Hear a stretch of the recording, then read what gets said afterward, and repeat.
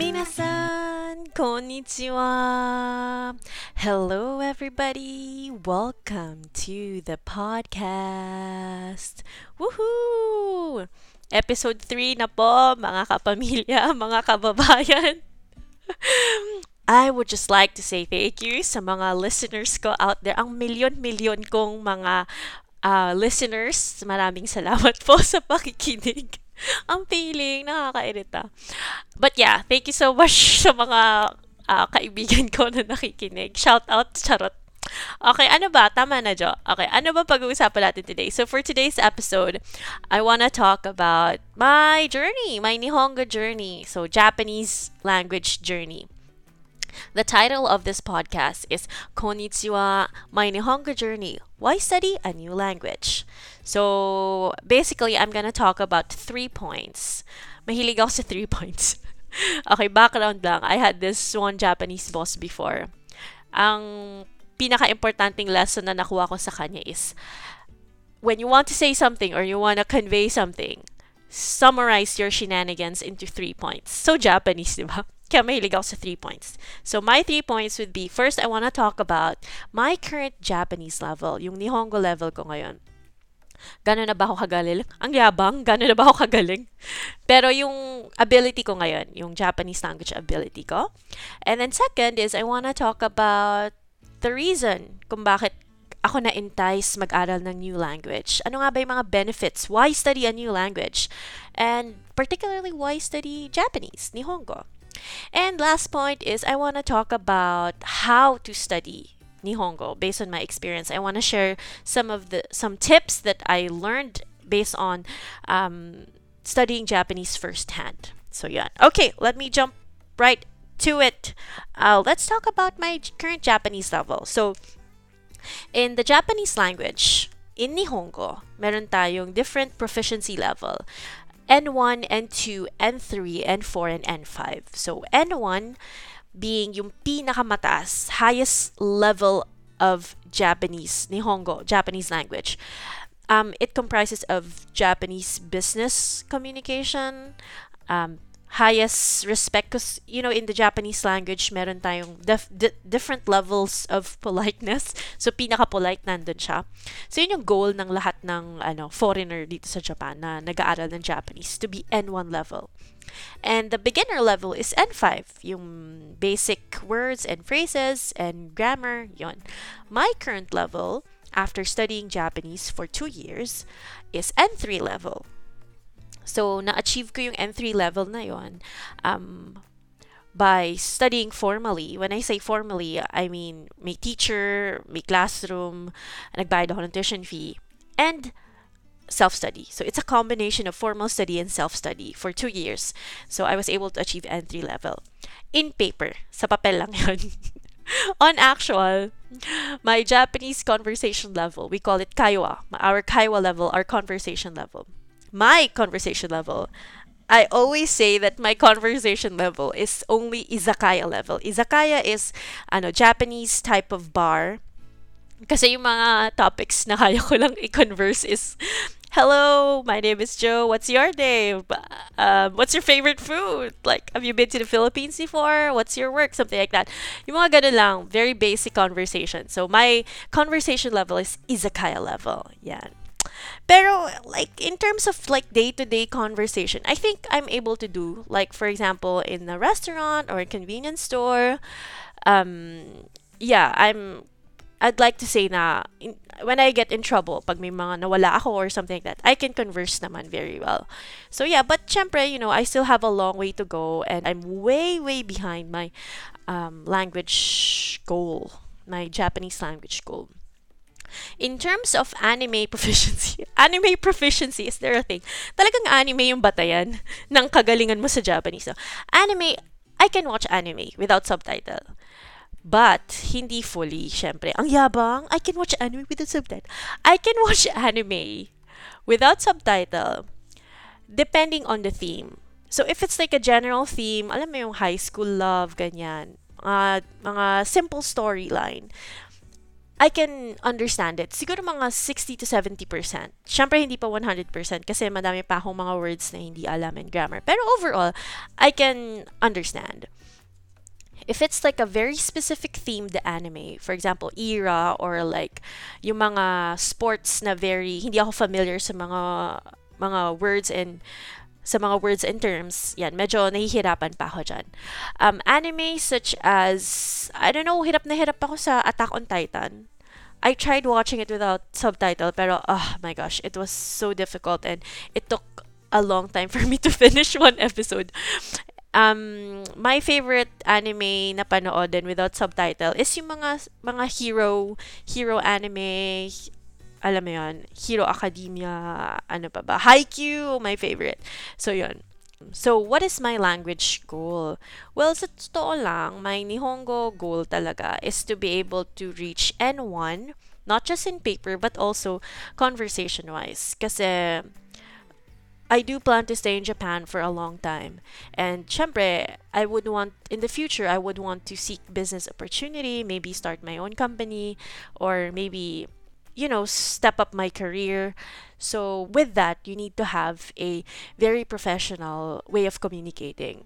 Here in Japan, the way people do business here, communication is key. That's why yun talaga yung goal ko, to reach N1 and to be able to communicate in a professional level. Yes. And at the same time, isa din sa mga goal ko is to be able to travel all the 47 prefectures. And for me, to be able to do that is kailangan maging natural ako when it comes to speaking with the locals. So, especially sa mga probinsya, believe it or not, may mga probinsya dito sa Japan na walang English talaga at all. Zero. Zero English.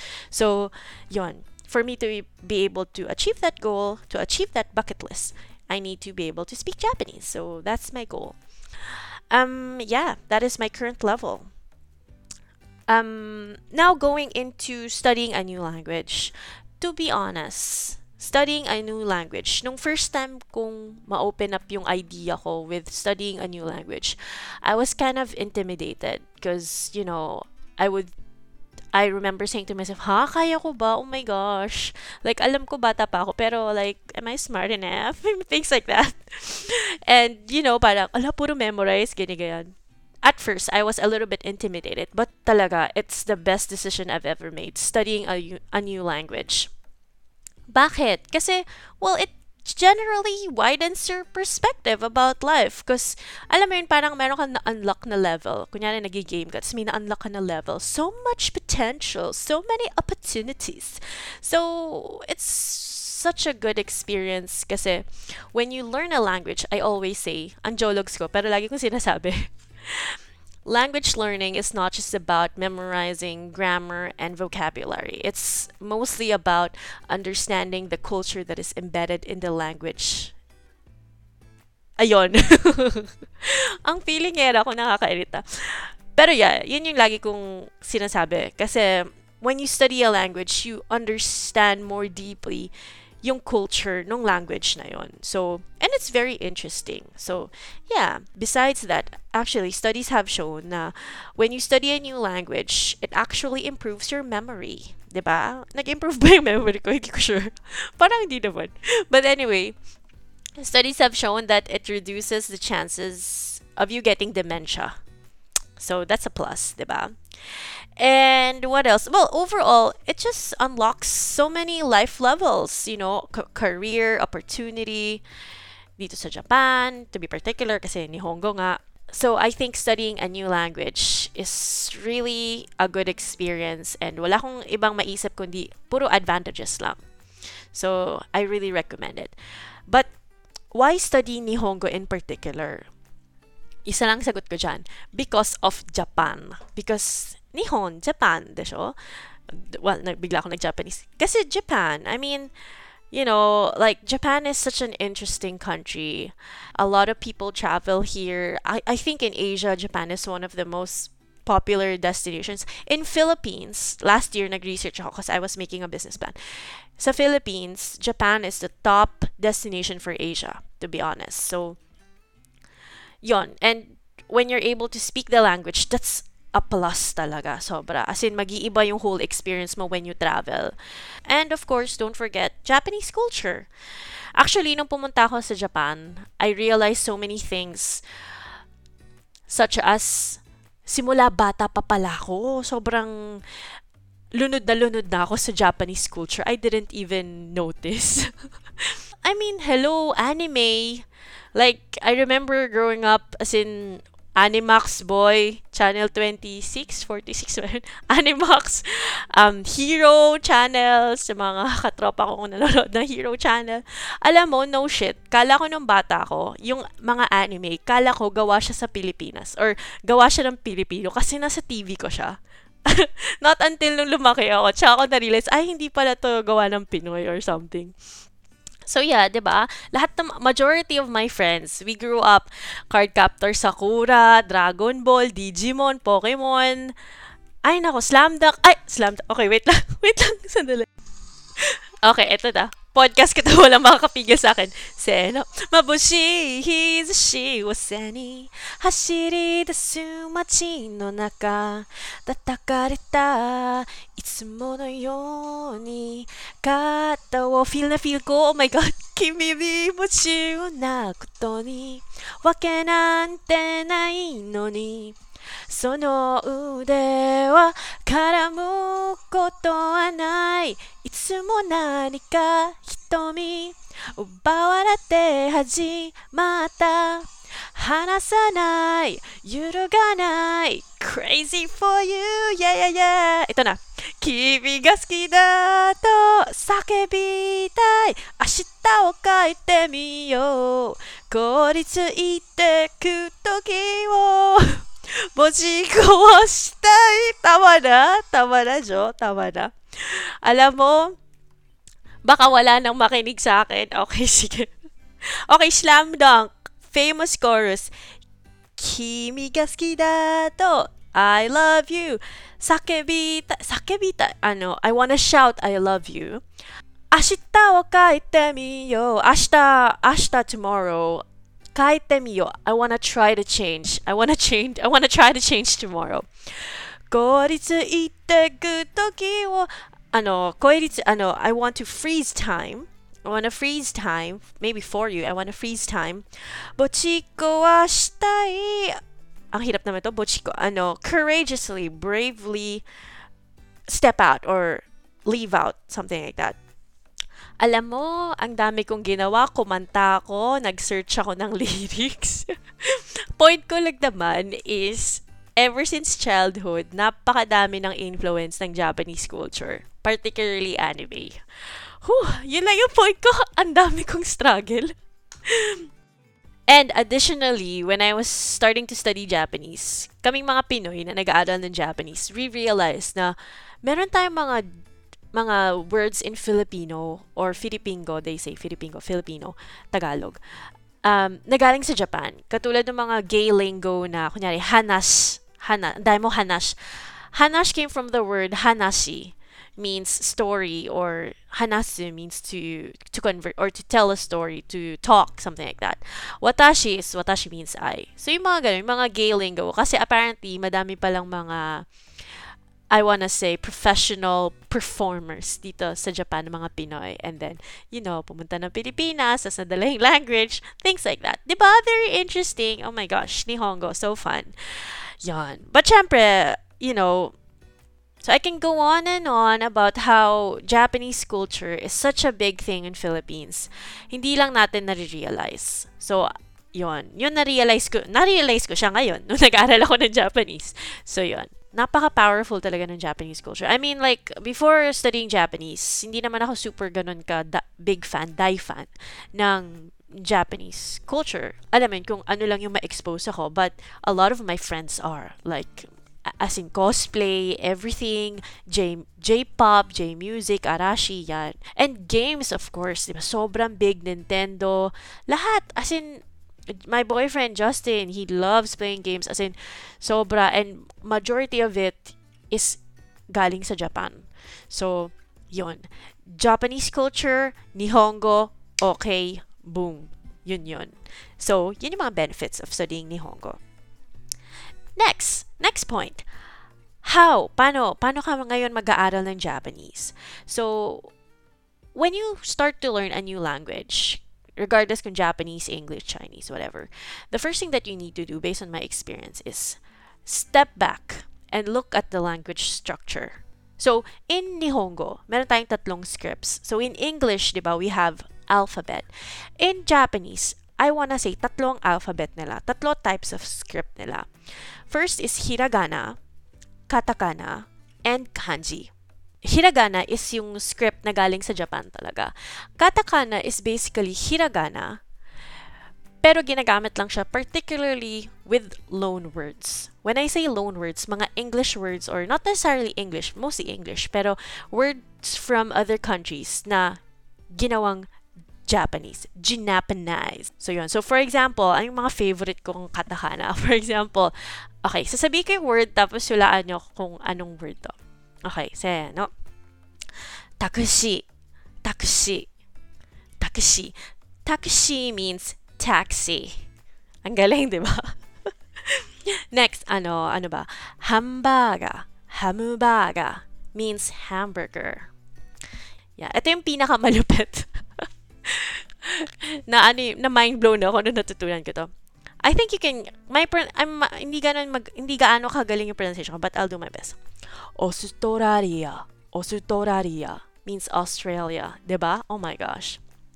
Okay, okay, last one. Okay. Paano sabihin ang coronavirus in Japan? Ganito. Seno, corona. Easy, corona. Easy, more time, corona. Virus, okay, walang VI sa Japanese. So, ito, virus, coronavirus.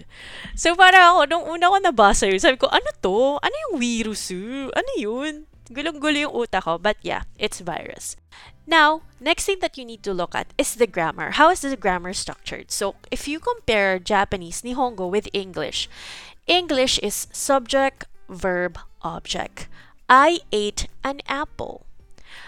But if you look at Japanese, it's actually the opposite. Subject, object, verb. I, apple, ate. Ganon siya magkaiba. Next is pronunciation.